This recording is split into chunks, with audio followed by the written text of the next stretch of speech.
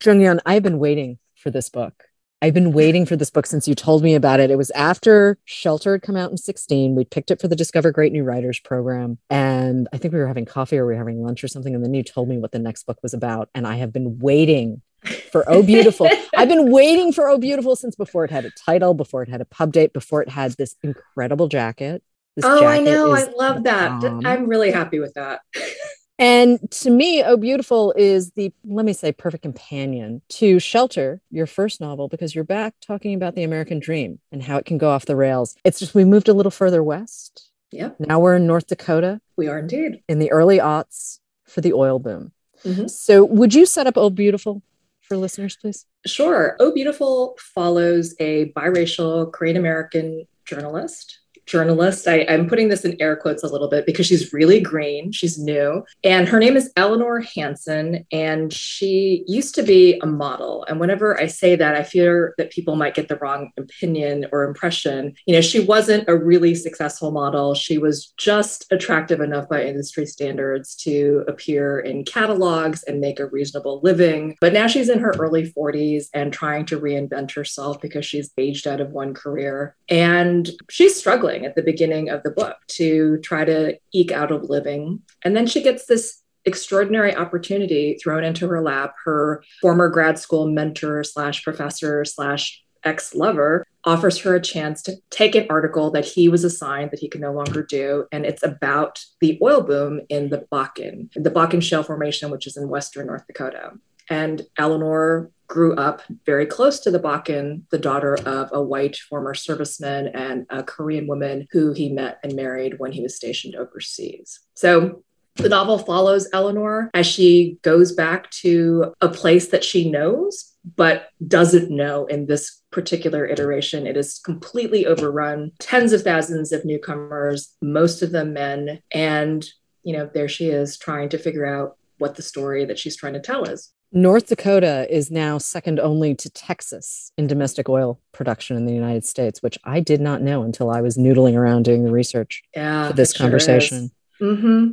North Dakota was also fully unprepared for the sheer numbers of people needed to work at all levels of the industry. They didn't have enough housing, even though folks are being paid not insignificant salaries, certainly well above minimum wage, but also in some cases six-figure salaries for really dirty work. I mean, hard, dirty, physical labor. Dangerous work as well. Dangerous, yeah. You've got people living in their cars, in RVs. You've got people living in shelters in the Lutheran Church. And this is North Dakota that Eleanor does not know at all. Right. And Eleanor's a little... How do we describe Eleanor? Say it. She's messy. Yes. Eleanor is trying to find her way, but she's a very complicated gal. She does not have contact with her sister. Her only surviving family member is her sister, who lives in North Dakota, and she's sort of dodging her sister to a certain extent. But where did Eleanor come from, and what was it like living with her while you were writing? Because this book took you about 4 years. It did, 4 and change. Okay. And she was a latecomer, actually. Okay. When I first started out the book, I had this brilliant, but absolutely not brilliant idea to write it as a novel in short stories. I wrote 7 short stories before I discovered Eleanor. And all of those short stories were actually 6 out of those 7 short stories were written about men, people who had moved to the Bakken in search of work, people who had grown up in the Bakken, and every single one was just a gigantic pain. It was just painful to get through it.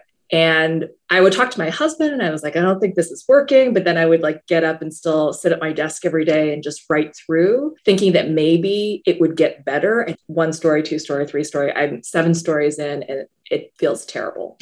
So finally, I write the 8th story about this woman who returns to the area to write an article about it. And it's a very early version of Eleanor. And everything just kind of opened up and became not easy, but easier than the mud that I was sort of slogging through, because she has that lens piece of someone who knows the area and has a memory of it and has a memory of the things that happened to her while she lived there. But she also has a responsibility as a journalist to seek out people who in her daily life she would probably like run from or not approach at all. She has to talk to everyone who comes into contact with her. She has to ask questions. She has to be curious. And that's a stretch for her because she is a person who has experienced a lot of pain at other people's hands, but has also sort of doled out a fair amount of it as well. So it puts her in one of these positions where she has to be expansive, and she is not an expansive person. And yeah, she's a tough cookie. I think with both of my books, I wrote about people who I would never want to sit down and get a beer with, never want to like hang out with. But there I was every day for 4.5+ years, hanging out with Eleanor. And she grew on me. She really did. I had difficulty with her because there are parts of her that are sort of my own DNA strands kind of woven in. There's a lot of reckoning that goes on in the novel. And yeah, I've grown to appreciate her over time, but she's a complete pain in the ass. That is the best way to describe her. There were some moments with her, and I appreciate her as a character because her evolution and her journey is really interesting to me. She does, and we're obviously not going to spoil the novel for folks. We're going to let them experience Eleanor for themselves, but she does have more than one moment that I, as a reader, knew was going to leave her changed, that her own ideas of the world are challenged, that her own ideas of the place that she holds in the world are challenged. And as much as she keeps trying to avoid certain people and certain things, she really can't. And it's fascinating watching her learn to ask questions. Right. Right. Yeah. She's, like I said, really green, struggling to find her way. And she has found over the course of her lifetime that it's safer, easier to not be inquisitive, to not reach out to people, to not seek out people who she knows are very different from her. I think it's a condition that a lot of people can probably relate to, especially as the sort of political landscape of our country has just become so much more fractured. I have a tendency to talk to other people and come in contact with other people who think like me. But when she returns to North Dakota and she's surrounded by people who have lived there for most of their lives, and then all of these newcomers who are coming from all over the place, it's this feeling of being thrown in with a whole bunch of strangers. And her job is literally and figuratively to seek out these strangers, despite the discomfort, despite the feelings of encroachment that she sometimes has. Okay, so Oh Beautiful starts as a story collection. You realize it's kind of a non-starter.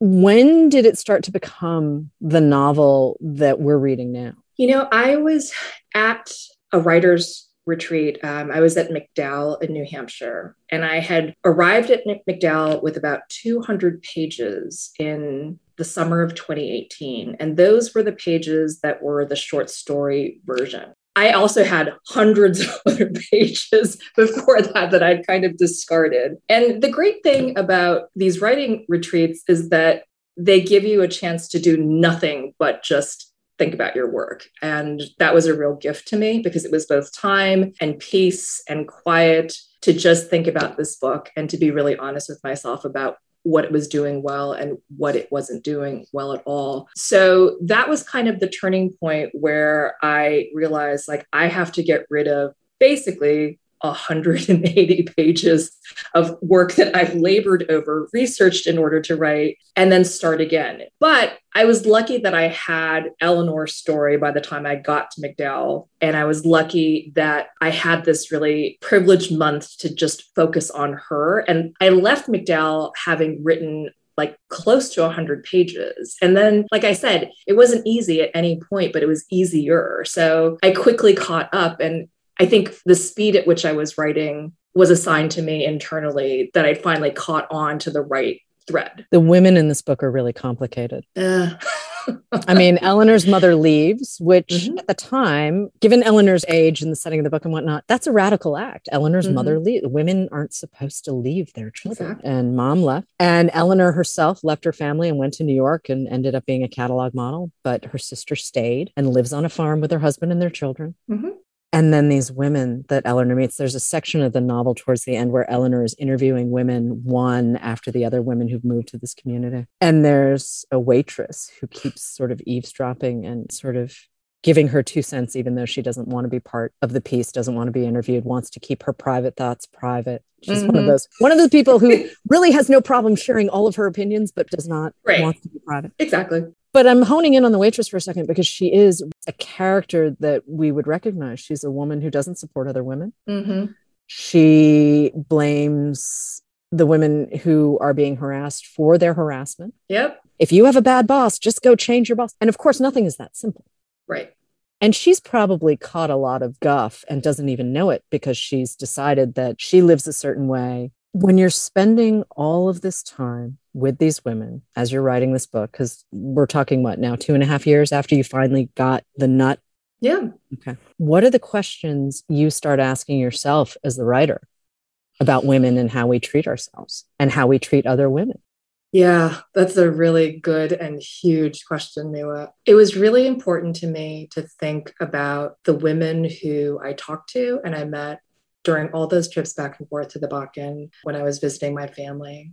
And it was really important to me to reflect the wide range of people, experiences, and individuals that I encountered. I think that what I remember most about those visits is meeting some of the best and kindest people in my entire life and some of the most closed-minded, myopic people of my entire life and everyone in between. You know, I don't know if I was asking a particular question so much as thinking about the diversity of individuals and experiences and motivations that drew people to the Bakken, that drew people into the oil industry or to the related service industries, and trying really hard to honor the fact that there were just so many different voices and so many different experiences. And there were examples of women who were so supportive, so kind, who would give you their last damn beer or, you know, the last $10 bill in their wallet. And then there were some who were just like, screw you. Like, you know, I'm just here trying to take care of myself.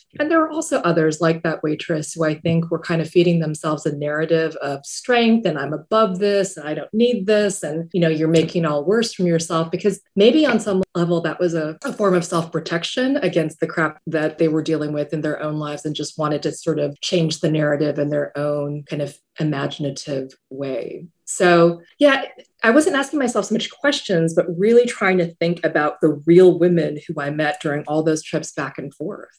How much time did you spend researching? I mean, the oil industry is huge. Obviously, you've been on the East Coast for a really long time. Yeah. So going back to North Dakota, how much time did all of that take?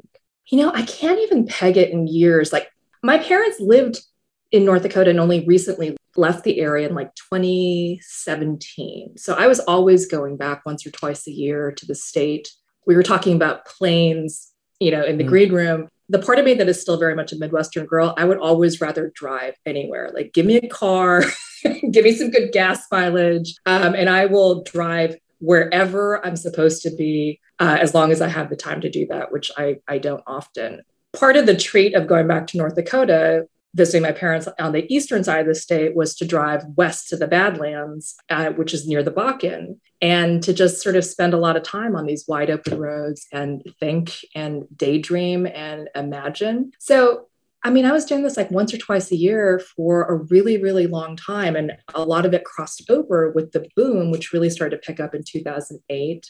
So I was like clocking all the changes that were happening, but I had this really weird perspective of not living there, but being able to see the space and the community changing like in these 6-month, 8 months, 12-month increments, and realizing like every time I visited, like something massive and different had registered in the landscape at least. And also registering like the changes in traffic and how hard it was to like get a place to sit at a restaurant or get a place to sleep.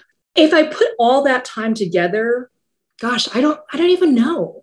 I guess it would be safe to say that I've been thinking about this and researching this for as long as that first boom started, and then doing a lot of work in terms of understanding oil extraction, like in the mechanics of that, which I felt like I needed to get an education on if I was going to write about people who were doing it.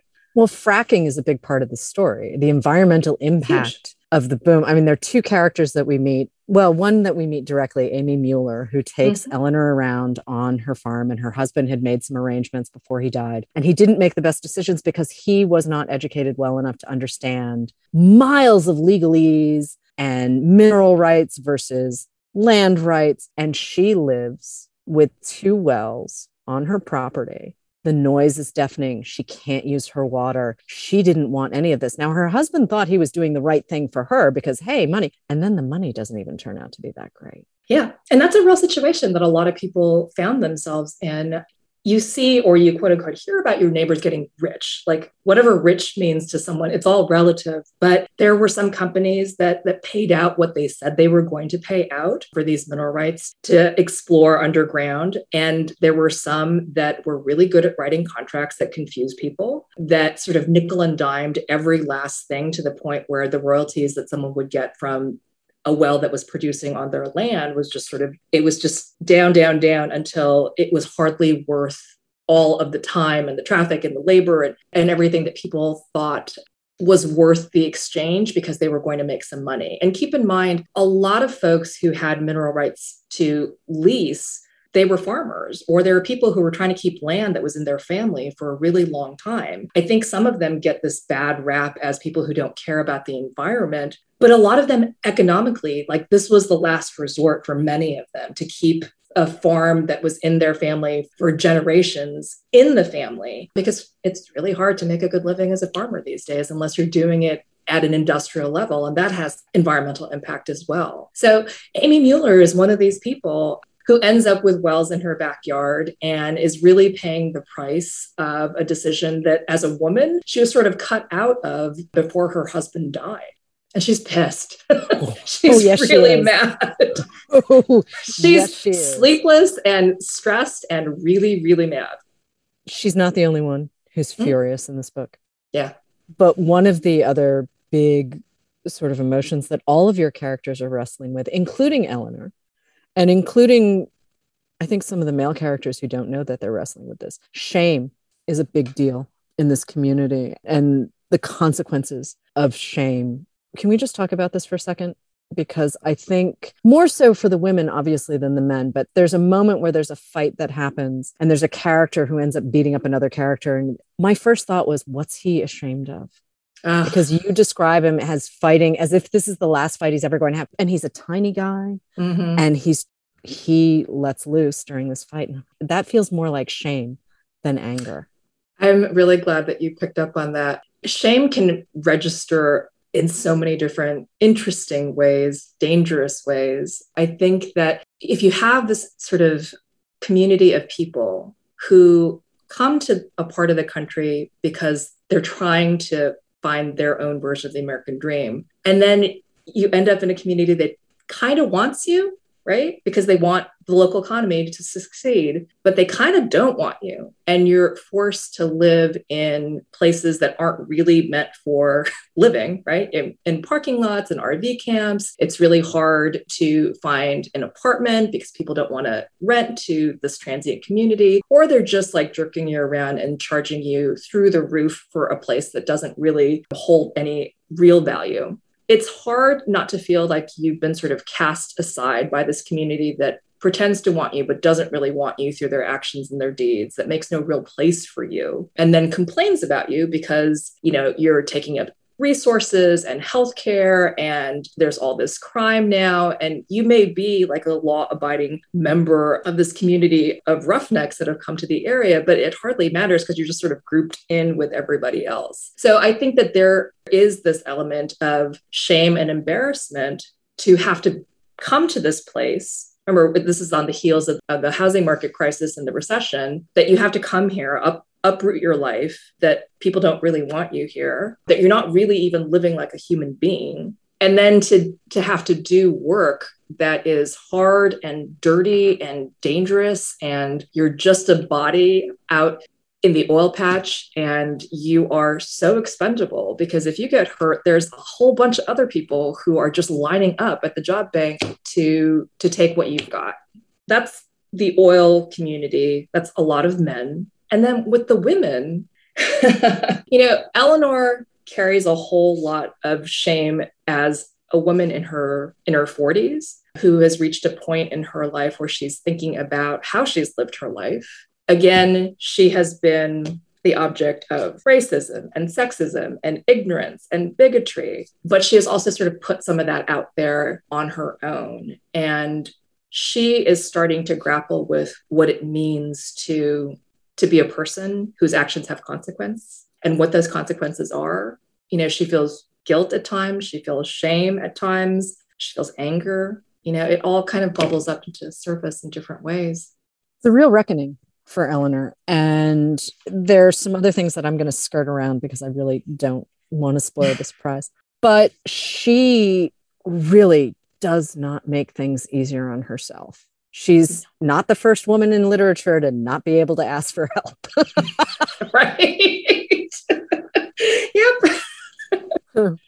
I had moments when I was reading where I was like, is she really going to be okay? I had a couple of moments where she just made spectacularly bad decisions, or she was just really surprised by consequences. I'm like, you're 40 years old. It makes perfect sense in the context of the novel and what happens to Eleanor. And it was really kind of exciting, though, to see how much she grows and where we end up by the end of the story. And do we ever get to see Eleanor again, or is this it?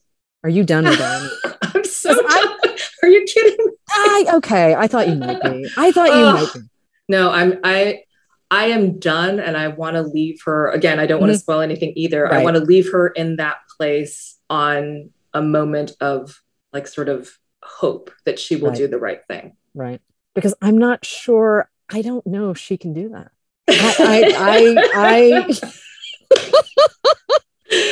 You see how hard it was to live with her for this long, right?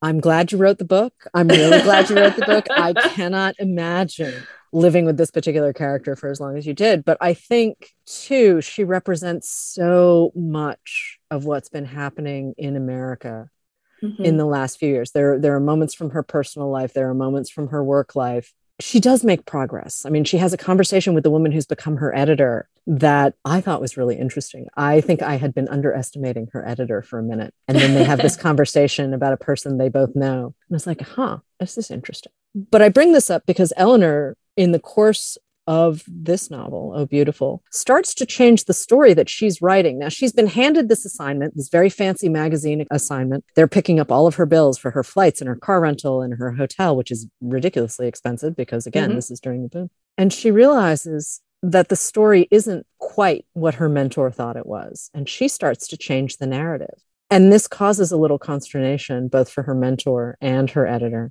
and not least of all, herself. The story that she inherits from her mentor is a story that he has sort of outlined and researched. He's even written some of the questions for the interviews that he has had lined up. But her mentor is an older, white, established, wealthy male who has been in the business for a really long time, who has, a fancy professorship at a university, which is where they met. And the person who tells the story naturally affects the story, affects how it's seen, affects how it's told. So Eleanor inherits this entire research file, all of his work, all of his contacts. And because she feels obligated to him, because she feels like she's only there, writing for this New Yorker-esque kind of magazine because of him, she tries to carry it and play it the way that he wanted it to be played. But she's a person. She has a sense of agency. She has a greater sense of connection to the area than he ever did. He's treating it like a research article, whereas she has some real connection to this land and to this community, and she knows how much it has changed. So she does try to seek out a different story, and she, for a period of time, gets sidetracked by a missing woman case that she talks to this female editor about. And this editor is kind of like, oh, you're interested in writing one of these dead girl stories, right? Because it seems like so many publications are interested in these stories of female suffering, right? Like if you ever look at People magazine online, it is just nothing but stories about the worst kinds of things that people can do to each other, particularly women and children as the victims. And it's just this trauma, one trauma after another. So Lydia, the editor, really kind of discourages this and discourages this sort of lens that Eleanor wants to tell the story from, which is is that when this woman, a white woman, went missing, a lot of the anger about this case was redirected toward these oil workers, primarily those who are Black and brown and quote unquote outsiders to this community. Again, she gets sidetracked, but keeps kind of coming around to the same sort of story. And I won't spoil it for listeners, but eventually she does land on the story that she wants to tell. It's just not the one she set out to start with. Class, obviously, is a huge piece of this book. We skirt around it as a society because everyone's supposed to have access to the American dream, right? You work really hard, you save your family farm, you get a good job, you have a home, you have a family. What happened in North Dakota is just one example of how we've upended that idea. And yet there are still some folks who are profoundly uncomfortable with the idea that the American dream is in fact more of a myth than anything else. Right.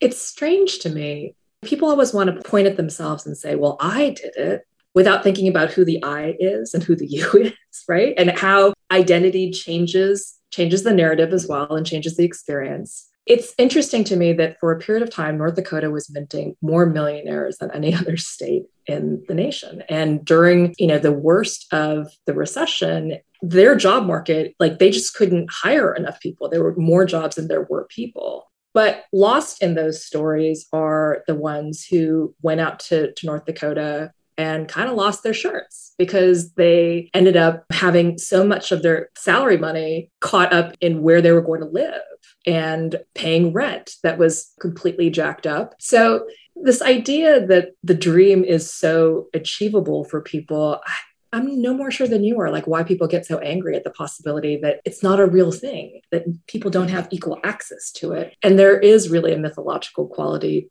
to the American dream. I'm not sure what that's all about, Miwa, but I think it's part of this idea that if it doesn't exist, then we're all really screwed, right? This is also stuff that Steinbeck was wrestling with decades ago. I mean, True. If you look at the shorter novels, he's really wrestling with this. None of this should be new ideas to anyone. And yet there is a not inconsiderable segment of Americans who really just think, oh, if I just put my nose to the grindstone, who wants to live like Amy Mueller with one of these crazy wells? I can only imagine the noise. Yeah, right. And the smell and the water on her property is unusable. Mm-hmm. And the traffic and the pollution. And Amy is sleepless and stressed and frazzled and can barely get 2 sentences out without going into this diatribe. She can't even control herself by the time Eleanor actually meets her. And the funny thing about Amy is that she never wanted to get rich, right? She just wanted to stay afloat. So there's that element too. I think that there is this misconception that people who lease their mineral rights that they were buying new houses and buying fancy cars. No, they're just trying to keep their damn head above the water in this country that makes it really hard for people who work hard to keep their head above water. And then, the same with the folks who moved out to North Dakota to find a job because there weren't jobs in their communities that paid enough for them to buy a house or save their house. And maybe some of them went out there with these get rich quick kind of schemes, but this was not quick or easy sort of labor to do for a paycheck. It really was a last resort, I think, for a lot of folks. I think it was too. And we meet a couple of characters. One who says, well, my boyfriend and I are way too old at 30 to be making minimum wage. So we had to come out here. And then she gets a job as a stripper and he loses his mind. And this brings us back to shame and where he thinks they're supposed to be. And he has a hair trigger temper and he's a little unpredictable, but weirdly not a bad guy. That's Travis. And Travis also has that shame that we were talking about earlier, right? Because he has no experience in the oil industry whatsoever. And he goes out there and he starts at the very, very bottom doing what they call the shit work that higher level guys who are more skilled won't do. So he's doing stuff that's not only dirty and gross and dangerous, but there are other men around him who won't deign to do it. He is not in a place that is particularly welcoming to him. He feels nickel and dime by landlords. He feels screwed over by the people at work. And then he has his girlfriend, who he's been with for a long time, showing her body to other men. And she says that she's fine with it. and she likes dancing. But for Travis, who is already like so emasculated by so many different things, he's ready to explode in the way that I saw a lot of men sort of ready to explode because they'd had so much sort of taken from them. Travis is kind of a combination of a lot of different individuals who I met over the course of time who, like, I don't want to go get a beer with them either, but I understand the sources of that shame and that anger and how it sort of comes out in unexpected ways. And it's still acceptable for men to lose their tempers publicly. Right. Yeah. Yeah. Especially like surrounded by other men. Like sometimes losing their temper is like a sign of their manhood. There are a couple of different points in the book where fights break out and people just say, oh, let it be. They're just working it out. Men are men and they fight. Yeah. Yeah, and exactly. This is what happens. And Eleanor takes a step back. And even though she grew up in North Dakota, she does have an outsider's perspective that allows her to see the dynamics in this community. It just takes her a minute to figure out what she wants to do with that knowledge. Exactly. Exactly. Yeah, it really does. And she's like this sort of wide-eyed observer when she arrives, because the experiences that she had when she was younger, growing up on a military base, she did feel like an outsider. She did sort of feel adrift in a community that she never had that sense of belonging in. When she arrives at the height of the oil boom, like she's really mystified and bewildered by how to negotiate and navigate this space. Like it is a very extreme sense of being outside of something and also not being able to be invisible within it, which is really what she would prefer, but she can't. She's a woman, she's attractive, she's an Asian American woman, like all the ways in which a person can stand out is this inconvenience, right? Like her beauty becomes not something that is a positive as it was for at least the modeling part of her life, but it becomes this liability that doesn't allow her to blend in, along with the other things, of course. Did anything surprise you while you were writing Oh Beautiful? Oh, I don't know who said this, but there is this idea that the first book is the most autobiographical, and that wasn't true for me, really. There were elements of my own background that were sort of loosely included in Shelter, but that book was never about me. It wasn't about my experience. This book is, again, not autofiction, not an autobiographical novel, but it has more elements of me than I expected to include from the outset. Eleanor and I are women in our 40s who are looking back at a period of time over our lives and having some mixed feelings and some real questions, right? Like I was telling somebody recently about how my best friend and I in junior high, when we were 14 years old, like our big thing on Friday nights was to walk around her neighborhood. And we would get such a thrill when men would roll down their windows and shout things at us. Like it somehow like that just made us feel like, I don't know, that somehow our personhood was sort of caught up in whether or not men like honked or hooted at us. And I'm like covering my face right now as I say that, because I look back and I think, one, I'm a kid and I was raised in a culture that made this feel okay and good to me. So I can't and shouldn't blame myself. And then there's the part of me that thinks, boy, who the heck were these men? Because I looked 14. I looked like a kid, but I liked it. If I'm going to be really honest, I will say like I enjoyed that attention for a period of time and leaned into it as I got older and was in my 20s. And I think about that. And I think about if there was any sort of after effect that was bigger than me, right? Hopefully not, but I don't know if if it's that easy. So like a really uncomfortable reckoning was like with the ways in which Eleanor and I are similar, thinking about issues of complicity. That's tough. That's tough. You've been teaching at the college level for a number of years, though, and this sort of, you're leading me into my next question here. We're having a lot of really hard but necessary conversations in lots of different communities right now. Mm-hmm. There are also conversations that I really wasn't quite sure we would ever get to have on the level that we're having them. But what have you learned from your students?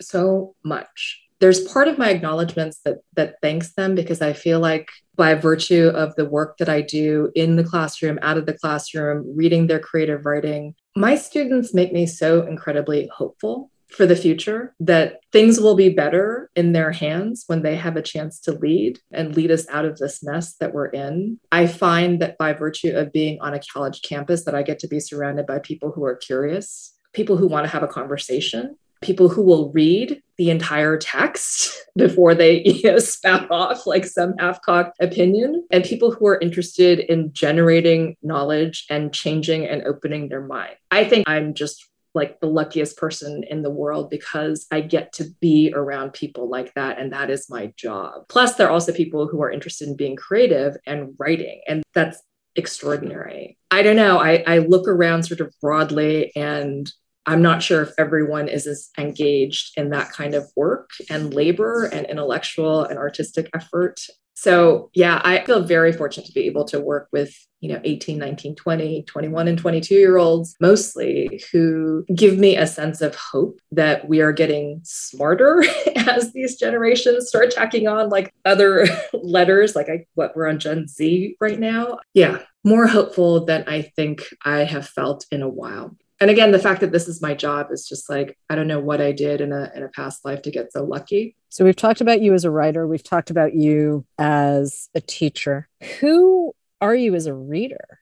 This probably won't come as a shock to anyone. I am one of those people who has a to-be-read list that is like just stacks and stacks. Like I'm looking at them right now off in the corner of the room. I think about the books that I go back to all the time. I go back to J.M. Coetzee's work all the time. I go back to Toni Morrison's work all the time. I was reading a lot of Kent Harif while I was thinking about this particular novel because he has such a beautiful connection to place and the country. I loved Jhumpa Lahiri's work. If there is a book that I could reread again for the first time, it would be The Interpreter of Maladies, that collection. Every single one was just an invitation in a way that I just so appreciate as a reader. The thing that I love about Jhumpa too is she writes about that hinge moment before tips into after. It's not always what you think it's going to be. I mean, you know this. It's a really hard thing to do well. Mm-hmm. Yep. I do love that story collection. I really do. What do you want readers to know about Oh Beautiful? Oh my God, you're asking the hardest questions. I know. I'm a bookseller. This is what we do. We think too much about these things. I wouldn't have said this even a couple of years ago, but I would hope that it's a book that asks readers to think about themselves, to think about others, and to think about the people who they never think about, the ones who are quote unquote invisible and why they might be invisible. I think it's also, I'm almost surprised to say this, but I think it's a story about hope and how one person can change something. Yeah, I'll just leave it at that. Everyone needs a little hope. And yeah, Oh Beautiful, ultimately, it is a really hopeful novel. And as much as I dinged on Eleanor earlier, I hope she's okay. And I'm talking about a fictional character as if she's down the road from me. Jung Young, thank you so much for joining us on Poured Over. The new novel is Oh Beautiful, and it's out now. Thank you so much, Maywa. Poured Over is a Barnes & Noble production. The show is available on Apple, Spotify, and Stitcher. Please rate and review us wherever you listen to podcasts.